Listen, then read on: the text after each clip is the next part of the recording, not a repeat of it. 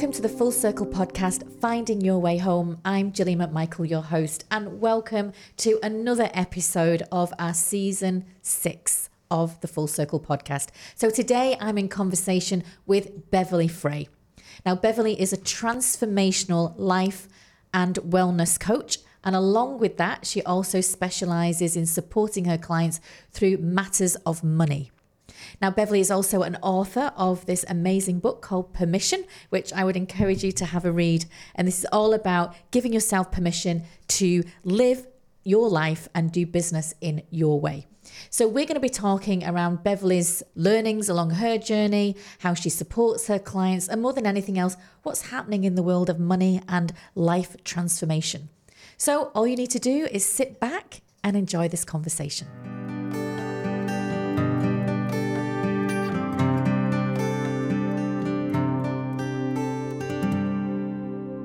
So welcome, Beverley, to the Full Circle podcast, Finding Your Way Home. I'm so glad you're here, and it's so nice to meet you and do this in the studio. So welcome to the show. Thank you so much, Gillian, for inviting me. We are here to talk all about transformation. We're going to talk about the work that you do with your clients, specifically supporting females. And we're also going to talk about your book and anything else that comes up. How does that feel for you? Feels brilliant. Awesome. Thanks. So obviously I will tell everybody who you are and everything in my intro, but why don't you share with us a little bit more around who you are and what you currently do? Okay, so I'm actually Beverley Fray, known as Bev. I actually do life and money breakthrough transformation with women, supporting women to actually look at their relationship with money and holistically work through that. So actually what I'm going to do, I'm going to ask us to rewind a little bit because I know that you've also been on your own journey and transformational journey as well. So why don't you take us back a little bit to when you first got interested in doing this kind of work? Yeah. Well, what I like to talk about is the fact that I actually had a background in banking and finance, worked in the city doing finance and broking in the early 80s. And I think for me, my money story, or the addition to my money story, came with being made redundant at the end of the 80s with the first, I would call it for me, the first financial crisis. Mm-hmm.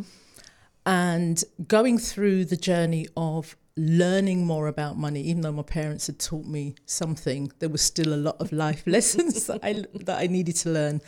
And redundancy can be one of those situations where when it comes to you, it can be quite painful. Absolutely. And add to your trauma, because then you're feeling as if you've been rejected. Mm-hmm.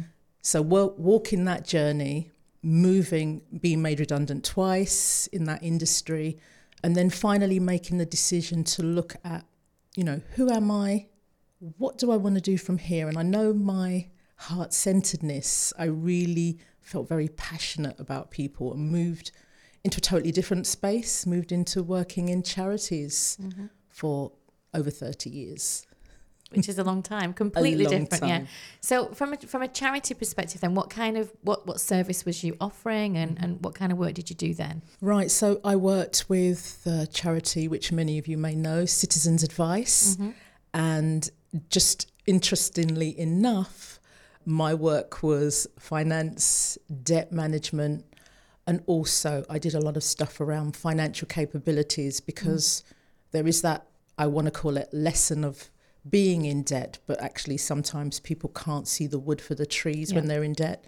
So it was very much about teaching and supporting people to understand their relationship with money and actually start not just to educate themselves, but to also think about, if they were families, start educating their children about what money is all about. Because it's interesting, having had debt myself, obviously when my first business went bust and everything, and I was left with £97,000 worth of debt from my ex-husband and a range of other different things and had nothing. I felt completely paralyzed by all of that and not really knowing where to start. I mean, obviously it's been paid off now, but that took a long, long time. And so tell me how you would support people, because a lot of people, I mean, that's a huge amount of debt, and not everybody's going to have that level of debt, but a lot of people do have credit card debt. They, buy things on HP and all that kind of thing. So how did you go about kind of educating and helping people understand, I suppose, in essence, to build that different relationship with money? Yeah. I know I'm pausing because I realized, even for myself, as I talk about my own story, is it's accepting the reality of the situation and then making a decision in terms of how you're going to deal with it and what support. It's very much about talking about money. And even in the work I do now, what I'm finding is that very often people have this illusion that it's because people are not working or it's because people haven't made financial provisions. But what I'm actually finding now is people who are middle income, who would have considered themselves to be rich, well off, are actually the ones that are what I call the hidden problematic cases, because they're not talking about their finances. They're not seeking solutions, and the hiding is the biggest. And from a issue. Human kind of psychology perspective, human behavior, what makes people maybe hide their debt? Just from your perspective. Yeah, there's lots of different things. I think when I look at it, it depends on your relationship with money from the very beginning. So we have those who are, spend. And if you're a spender and you feel quite guilty being, saying, oh, I've got no money because actually I've just spent it on stuff. And I know that sounds, and then when you think about it, they spend on stuff and then consider the bills after. And then we have those who are savers, so they never spend any money. And there's actually, when we look at all the different categories that there can be, there's a story that comes from childhood in terms of what was said to you. So very often savers, their parents might have said things like, I can't afford it, got no money, can't spend that on you. And sometimes spenders came from families, not necessarily all the time, where there was a lot of lavish behaviour. You go out, I'll pay for you. Spendthrift. So really interesting, isn't it? Because I'm just, as I'm sat here thinking about what was my messages. And I remember my dad always saying, money doesn't grow on trees, and when I would ask for things, he'd say, oh, just go in the back garden there and just pull off that money from the tree. It's obviously quite sarcastic. But, I was always taught to live within your means. Yes. So when I had that experience, I didn't know how to cope originally. And then I did. I got a plan and got support and all of that kind of thing to break it all down and then paid it all off. But for others, like you said, when people maybe accepting it or maybe not talking about it, because I can only speak from my own experience, and this is maybe an assumption for other people, but I felt a lot of shame and a lot of embarrassment. And do you think is that a common theme? It is a common theme. And you see, that then creates what we classify as a money trauma. It adds to the trauma and the belief that you've held on to from the past. As you were saying, money doesn't grow on trees. So actually, if it doesn't grow on trees and I can't plant it, then I'll never have any. That's really interesting, isn't it? So obviously, we're going to get right into this because it's a really interesting topic. Because what I'm noticing at the moment, we're supposed to be in a recession. And I know a lot of people are struggling. But, when I also look at going out on a Saturday afternoon, maybe bobbing into the shops or something like that, people are spending. And I'm wondering from your perspective, even though we know that we should be careful with what we're doing at the moment, potentially, what's making us keep doing what we've always done? Spending, if you are a spender, we look at all the different categories, and when we talk about spending, there is either that you're spending because you've budgeted to have those weekend treats or spend that money, and or you're spending for what we call retail therapy. But there's even a bigger challenge with some of the work that I've been doing over the last year around consumerism. Yep. And, finding out, last year I did some work and finding out that we are programmed to spend by what we see. That's really interesting. Tell me more about that. Mm-hmm. So, adverts. Yep. Advertising billboards. Mm-hmm. They teach us to want what we don't necessarily need. But we go by it anyway. We go by it anyway. Mm-hmm. And then we look at it, some of us look at it, and 3 days later we think, why did I do that? Even if we've got the receipt and we could take it back, we just hang on to it and throw it in the bottom of the wardrobe. That's fascinating, isn't it? Sometimes most probably never, even if it's a piece of clothing, never even maybe even been worn. Mm. So obviously the work that you do feels to me quite important, especially in terms of where we are in society and so forth. And I think that consumerism is, I would absolutely most probably agree with that, although I'm not an expert, but just from my own kind of observations. But tell me more then a little bit, because obviously after moving on from Citizens Advice, you then moved into becoming a transformational coach. Yeah. At the same time, and obviously that's where we met. Yes. So tell me about your transition, because with that, I'm assuming goes your transformation too. It does. I mean, I'd been in the work for a really long time. I really enjoyed what I was doing. But for me, there was quite a lot of things going on underneath. There was a crisis for me happening underneath that. And also, I kind of looked at all the skills and looked at my values. And there was just things I couldn't manage the work. The work was getting heavier. Mm-hmm. At 50, I was assessed and reported in terms of dyslexia. Keeping up on computers was just a nightmare for me. Yeah. And many clients I speak to who are my age, where we came from an age where we did everything on paper, mm-hmm. wrote everything. For me, it was a computer blindness, and I openly talk about that to make it people who have a challenge with that feel safe. But also, I think in that, where am I going? Yep. Goodness me, I'm heading to, and I'm now, an older age, thinking there's got to be more to life than this. I love it, and for me, and I know a lot of people, and I say this, with my heart on my sleeve today, I know that a lot of people who are in the services like I was, Citizens Advice. I've also worked for Food Bank. Mm-hmm. I've also worked for the Charity Crisis. So again, it's, that I have been the route. But nurses, mm-hmm. firemen, sometimes we stay in the jobs because our heart is in it, and we know people mm-hmm. need help, and we stay. But for me personally, and I have to be realistic, I looked at all the experiences I'd gained along the route and realised, wow, what I'm being paid for what I know is ridiculous.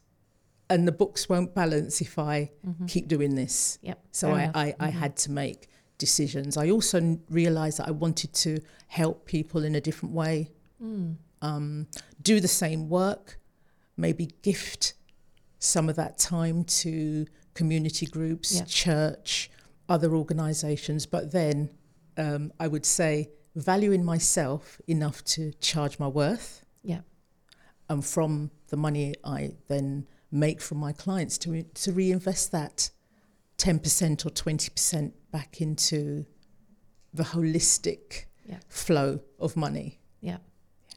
And so in a way, would it be fair to say that as you have now shifted into running your own business, mm-hmm. that you are now more confident about asking for your worth? Oh, yes. And you're doing that with a big smile on your face. Because I think that's quite hard. When you've gone from employment into then self-employment, mm-hmm. I think sometimes it's great to sell a widget because everybody knows whatever that widget might be. Mm-hmm. But what you're doing is you're selling yourself.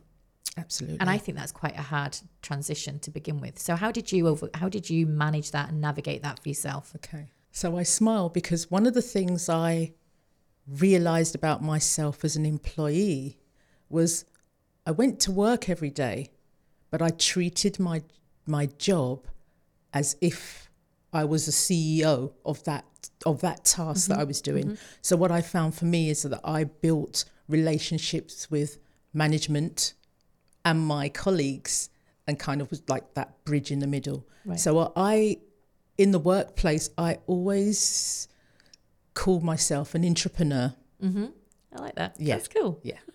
I call myself an entrepreneur, and I've won awards around that in 2020, 2021. Because that's what I believe. You know, you've got to go to work and treat your job as if it was your own business. Starting there, if you are an employee and thinking, actually, I want to think about self-employment, or I want to think about starting a bigger business, you have to have that mindset that you've got to be in business. You are your business. Absolutely. You are the front of your business. So I always went to work with that attitude of, I'm coming to work, but actually I'm in the business of showing Beverley Fray, first of all. Yeah. And then taking that through in terms of how much do you value yourself and value what you know.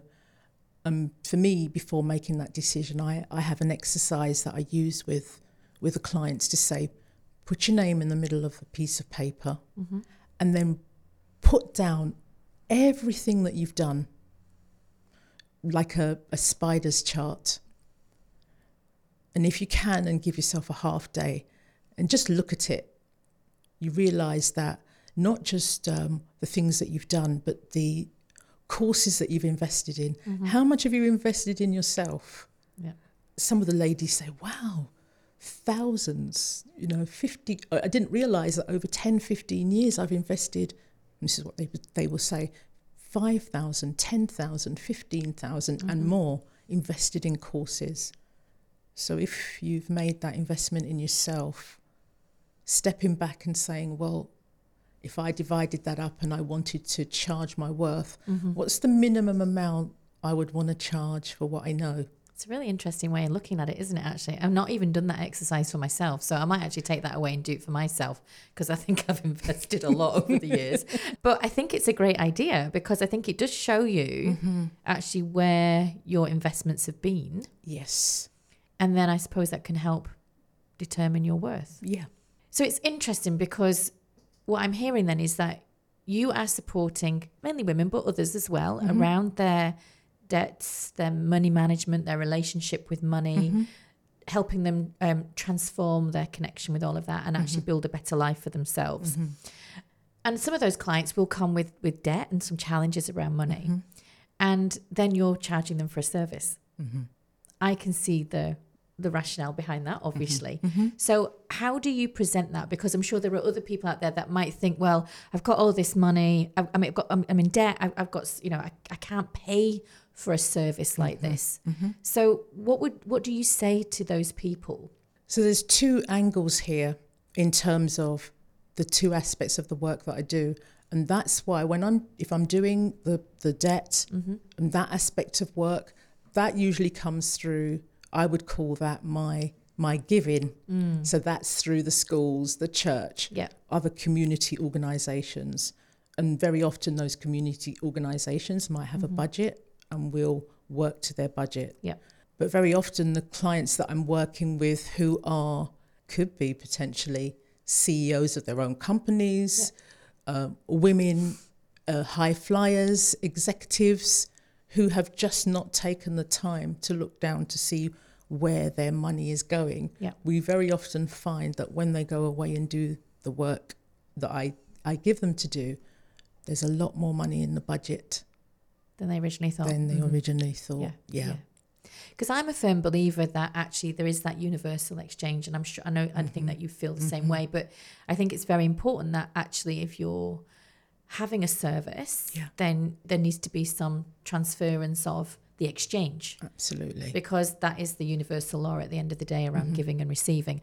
And obviously you're doing a lot of that pro bono work through the church and through your connections and so forth. So when we think about your purpose then as a coach, how would you describe that? What would you say that is? It's a really big one. Go for it.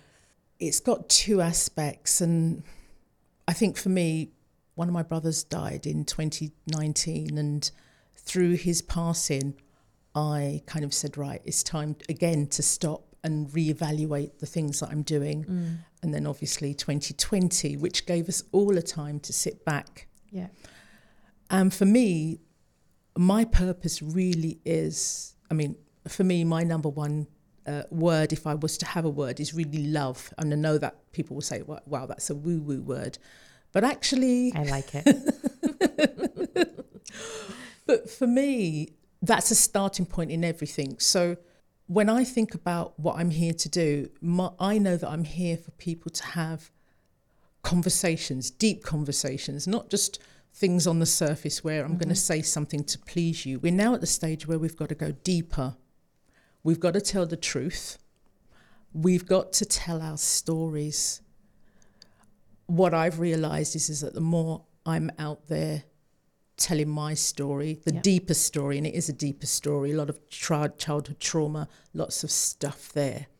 Every time I tell it, it could be just one person's life is changed, but actually by me stating what I need to, that can help somebody to get on the bridge and the pathway to opening up and working and moving towards the work that they need to do. So it's quite deep and quite profound. And I realise that money is just one aspect of it. Yes. But it's the one that I'm kind of comfortable with. But also it is about the transformative life strategy and personal well-being, which money, life, absolutely, the whole thing comes together. Yeah, absolutely. So you know that you don't have to share too much about your own personal trauma, but it feels like you have, as I've said, you've been on your own journey, and I'm wondering, when you look back at that journey, what things have come up for you, and where is that maybe stretched or challenged you, but also what have you learned from those? Yeah. So it's only in the last 18 months that I pinned a situation that happened around money, as a 6-year-old losing money in the school playground, and the upset from parents at the time and the punishment that went with that. But then actually, as I talk more about child abuse and stuff like that, it actually opened up for a perpetrator to actually use the pain that I was in from thinking that my parents didn't love me to actually what I classify as groom me. And I talk about that openly because when I work with a lot of people, there's a lot of childhood, and I'm talking deep trauma around money that they need to release. Absolutely. So I've made a conscious decision that in love, in 2023, every time I speak, it's got to be from that place of truth and passion to change somebody else's life. Yeah. Because it is interesting, isn't it? And, that messaging that we have from being very young, it is what informs us. And I think, sometimes as you grow older, I believe it's quite difficult sometimes to break free from that messaging, from the expectations, from that conditioning. And it is conditioning because, and it's not to say that all parents are horrible and they're wrong, because I'm a parent, you're a parent, and you give what you can give and you do what you can do and you do the best you can do. But also, I think we have a responsibility, absolutely, around the messages that we do send. And I think when you're dealing with your own stress and strains, it makes you less compassionate, less thoughtful of the words you use, the phrases you use. Would you agree with that? I would, and I think what's really interesting, and we have to just use this as a measure. I think 2022 has allowed people to stop and say, I haven't been telling the truth. I need to open up to somebody. I need to move my pain forward, because sometimes I think within a lot of people, we all know, and probably I'm making an assumption. I know for myself, I sensed that there was more that I needed to say, and maybe the route of work that I was going to go down was not really the right one. So being honest, and even doing other things. I do so many other things, but to bring this to the forefront and bring this message of it's time to have those conversations, navigate those conversations, talk about the things that are hurting your heart, really. But those are quite difficult. That requires courage, right? Because, you know, I understand completely, and I would agree with you. So there's two questions got, but the first one is what is it then about 2022 that you think is making people more courageous to be more authentic, truthful and honest with themselves? What shifted, do you think? There's lots of situations that came up last year, and obviously, you know, sometimes, and I don't know whether you do this, Gillian, but sometimes you're listening and you're thinking, I don't think you're comfortable with what you're saying to me right now. Yeah. Mm-hmm. And I want the person to then be able to say, actually, I've said that, but realistically, it's this. And or wanting to go that deep. Because when you go that deep, you're shifting, you're moving the Richter scale. I just think if you're young, then they probably won't understand. But I think for myself, I'm thinking, we don't know how long time actually is for any of us. Yeah, so why waste? So why waste with going around in circles? And I know for myself, that was one of the things, you know, go around in circles and cover it over and glisten it up and make it nice. But actually opening up the box can be painful.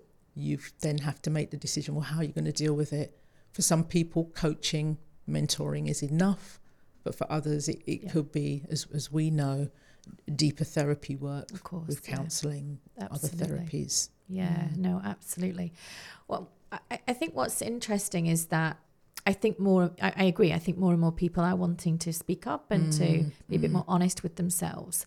But we know that's a journey. It is. It doesn't always happen overnight. And you can start off by thinking, oh yeah, I can do this, and then go, oh, and kind of start to shrink away again, can't you? And I think that is about then the commitment, isn't it? And I do feel though that, and tell me if I'm wrong, but from my perspective is that you need a good either support system in place. So whether that's family, community, friendships, or whether that is the help with a coach or a therapist or somebody like that, even a mentor, to talk to. Absolutely. Because it can feel, I think, especially when you're dealing with those bigger issues that are impacting your reality, I think it can be quite difficult to find that safe space.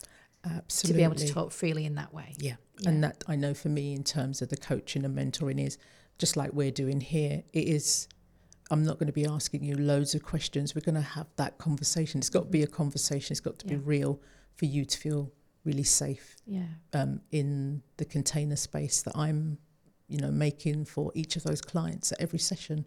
Yeah. So tell me so tell me then, first of all, I'll go back to you if that's all right.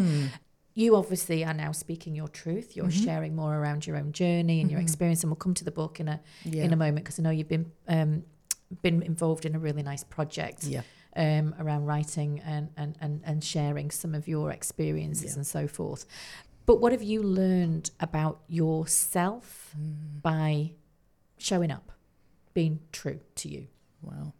Sorry, big question there, but I think it's an important one. It is an important one, and I suppose even now I feel a bit tearful, because I'm thinking when I first spoke to yourself in 20...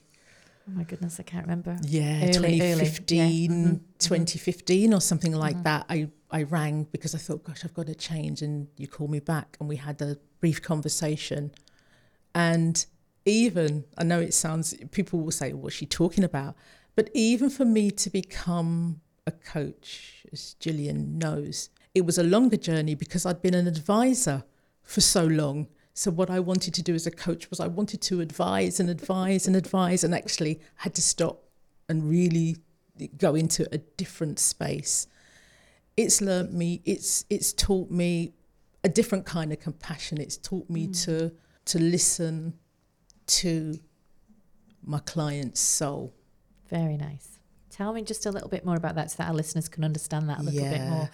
So we could be in a conversation and Gillian might say something, but I pick up on the energy of the words she was using, and then I can actually ask questions about something she just said or a movement that she did, which gives me the feeling, and my intuition says that something she's saying there it's not true to her. Let's question into that. Let's explore that really deep. And it could mean that there's tears. It could mean that there's, wow, how did you know that? So really exploring things from the soul. And obviously it meant for me in my learning that I had to then go to my soul and heal and work on my own soul. And towards the end of last year, I actually was on a training and we were talking about ego and how ego is there to keep us safe. And in the reflective work and the meditation work that we did on that day, I actually created a poem which they've just said to me, Beverley, you need to publish this. And I read it to the group and there was a lot of tears, a lot of, wow, where did, you're dyslexic, where did those words come from? I said, they just came through me. And when I got that message, it made me realise that all the work I do, even around money, etc., there's a deeper soul work for me to do to support people with their healing. Yeah. Lovely. So it's so listen deeply and pay attention to maybe what your soul is calling forth. Obviously, I love this language. It gets me very excited. But I know some people find that a little bit more challenging. They do. So for me, it feels like there is something around trust. Definitely. Have faith in whatever. Doesn't matter what that faith is. We're all different, aren't we? But have some kind of faith. And if anything, faith in self. Absolutely. And to trust that you will get there with it. I totally agree with that. So there's been quite a few lessons learned. So tell me a little bit then about the book, because obviously you was involved in this really lovely project. And as you said, somebody with dyslexia, only finding out at 50 that, you have dyslexia, which is very challenging. And can be, I know that can be challenging. So tell me how this came about and what it meant to you to be involved in writing in the way that you've done. Yeah. So I think for me, what that journey was it was about pushing my own boundaries. It was about getting, and actually what's in the book is not all of what I wrote. This is just it's just a segment, yeah, isn't it? It's just a segment of a chapter, is it? And but I've got more pages at home that could form another book, but a deeper book about my experiences. It was a challenge, right? And oh, goodness me, am I going to ever get these number of words done? It was a beautiful process. It was a healing process. And I know a lot of people who write say that writing is medicine, real medicine. I found it challenging. Yeah.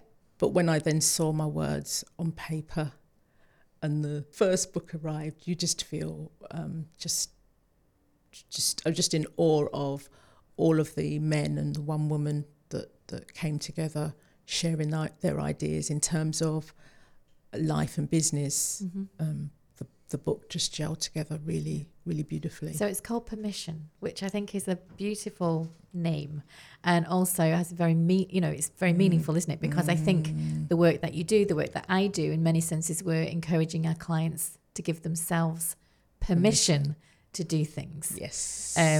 Which is amazing. And so when you look back on that piece of work, and I said there's maybe something else in the pipeline, who knows? Yes. Again, what stood out to you? Is there any insights for you as you went along the way?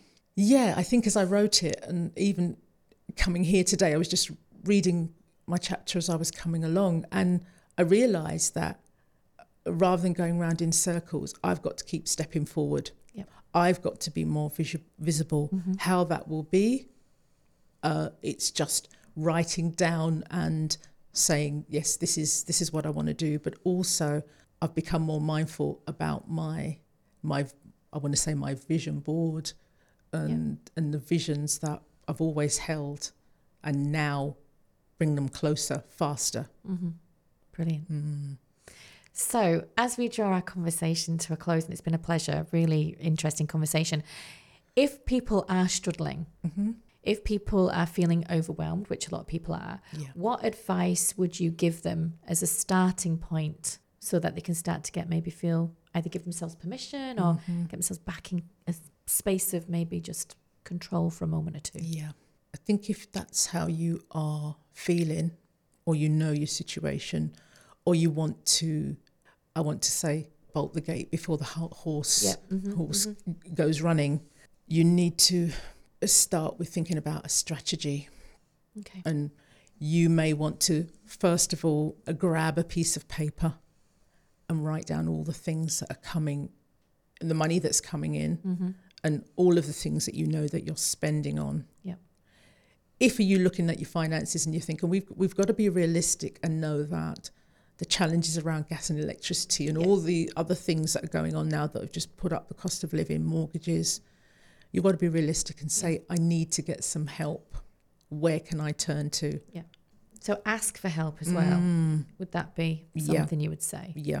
Yeah. And don't just sit there and feel, because I think people might feel that they're a bit more isolated. It's only happening to me. And I think sometimes when you realise that actually you're not the only one going through this, can be even quite helpful in itself. Yeah. Yeah. They're not the only one. They're not the only one. And feeling safe to actually say, this is a situation. Because what I found all those, nearly 30 years ago plus now, was going to, and I actually went to an advice centre for advice and guidance. And when I went, when we looked at the structure of everything I was paying out for, it was going to be okay, but it would take a little bit of time to sort out, but it was going to be okay. That takes the pressure off you. Yeah. That takes the pressure. And if you've got to think about working, doing whatever you've got to do every day, being able to see your finances on a piece of paper and then get to support to deal with them, it takes the stress off. Yeah, that's really useful help. Thank you for that. So get a strategy, get things down on paper, understand what's coming in, what's going out. Seek help, because it's always good to talk. Yeah. And get yourself in a safe space to be able to do that. And whether that's with somebody, an advisor or a coach or somebody who can provide that safe environment for you. And I think the other biggest thing is the truth, is actually not to feel shamed or embarrassed about it, but actually just to be open and honest about your personal circumstances. That's right. And where you are. Yeah. Brilliant. So Beverley, where can our listeners and people get hold of you, and where can people buy your book? Wonderful. So in terms of where you can get me, I am on LinkedIn as Beverley Fray. I'm also beverleyfray.com. You can find me there, leave a message and we will get back to you. And in terms of the book I will give Gillian a link, but the book is actually available on Amazon. Perfect. Permission to do life and business your way. Wonderful. Oh, thanks so much. It's been a really great conversation and love chatting to you. Thanks, Bev. Thank you so much, Gillian.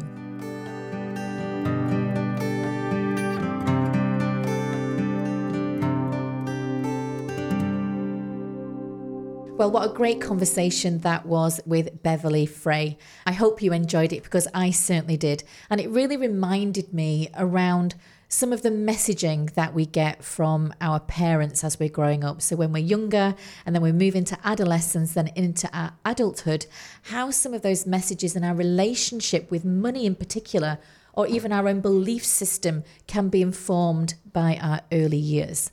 And actually what's interesting is that we don't need to continue to hold on to some of those messages. We can create new messages that can be really helpful.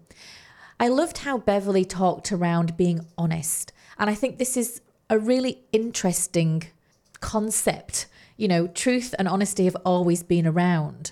But more so than ever, people are now wanting to talk more about what's going on for them, their emotions, their feelings, their well-being, their circumstances, and how important that is to give yourself permission to be open and honest with yourself. And if you need help, don't be afraid to get it, because there's no shame, there's no embarrassment in reaching out to help somebody, help you build better relationships with your money and your wider life. What was interesting from the conversation with Beverley is that as she's progressing in her own personal transformational journey, and this is what's really struck me and resonated with me, is that there's a calling there deep within her soul, that her job is, yes, absolutely to help people, but more so help people in a deep and more meaningful way, where she's inviting her clients to listen to their soul and to understand what their soul is calling for and needing. I really hope you enjoyed this conversation. I think there's some really interesting thoughts in there and definitely some insights. And I hope you can apply some of those to your life, because I know I certainly am going to do the same.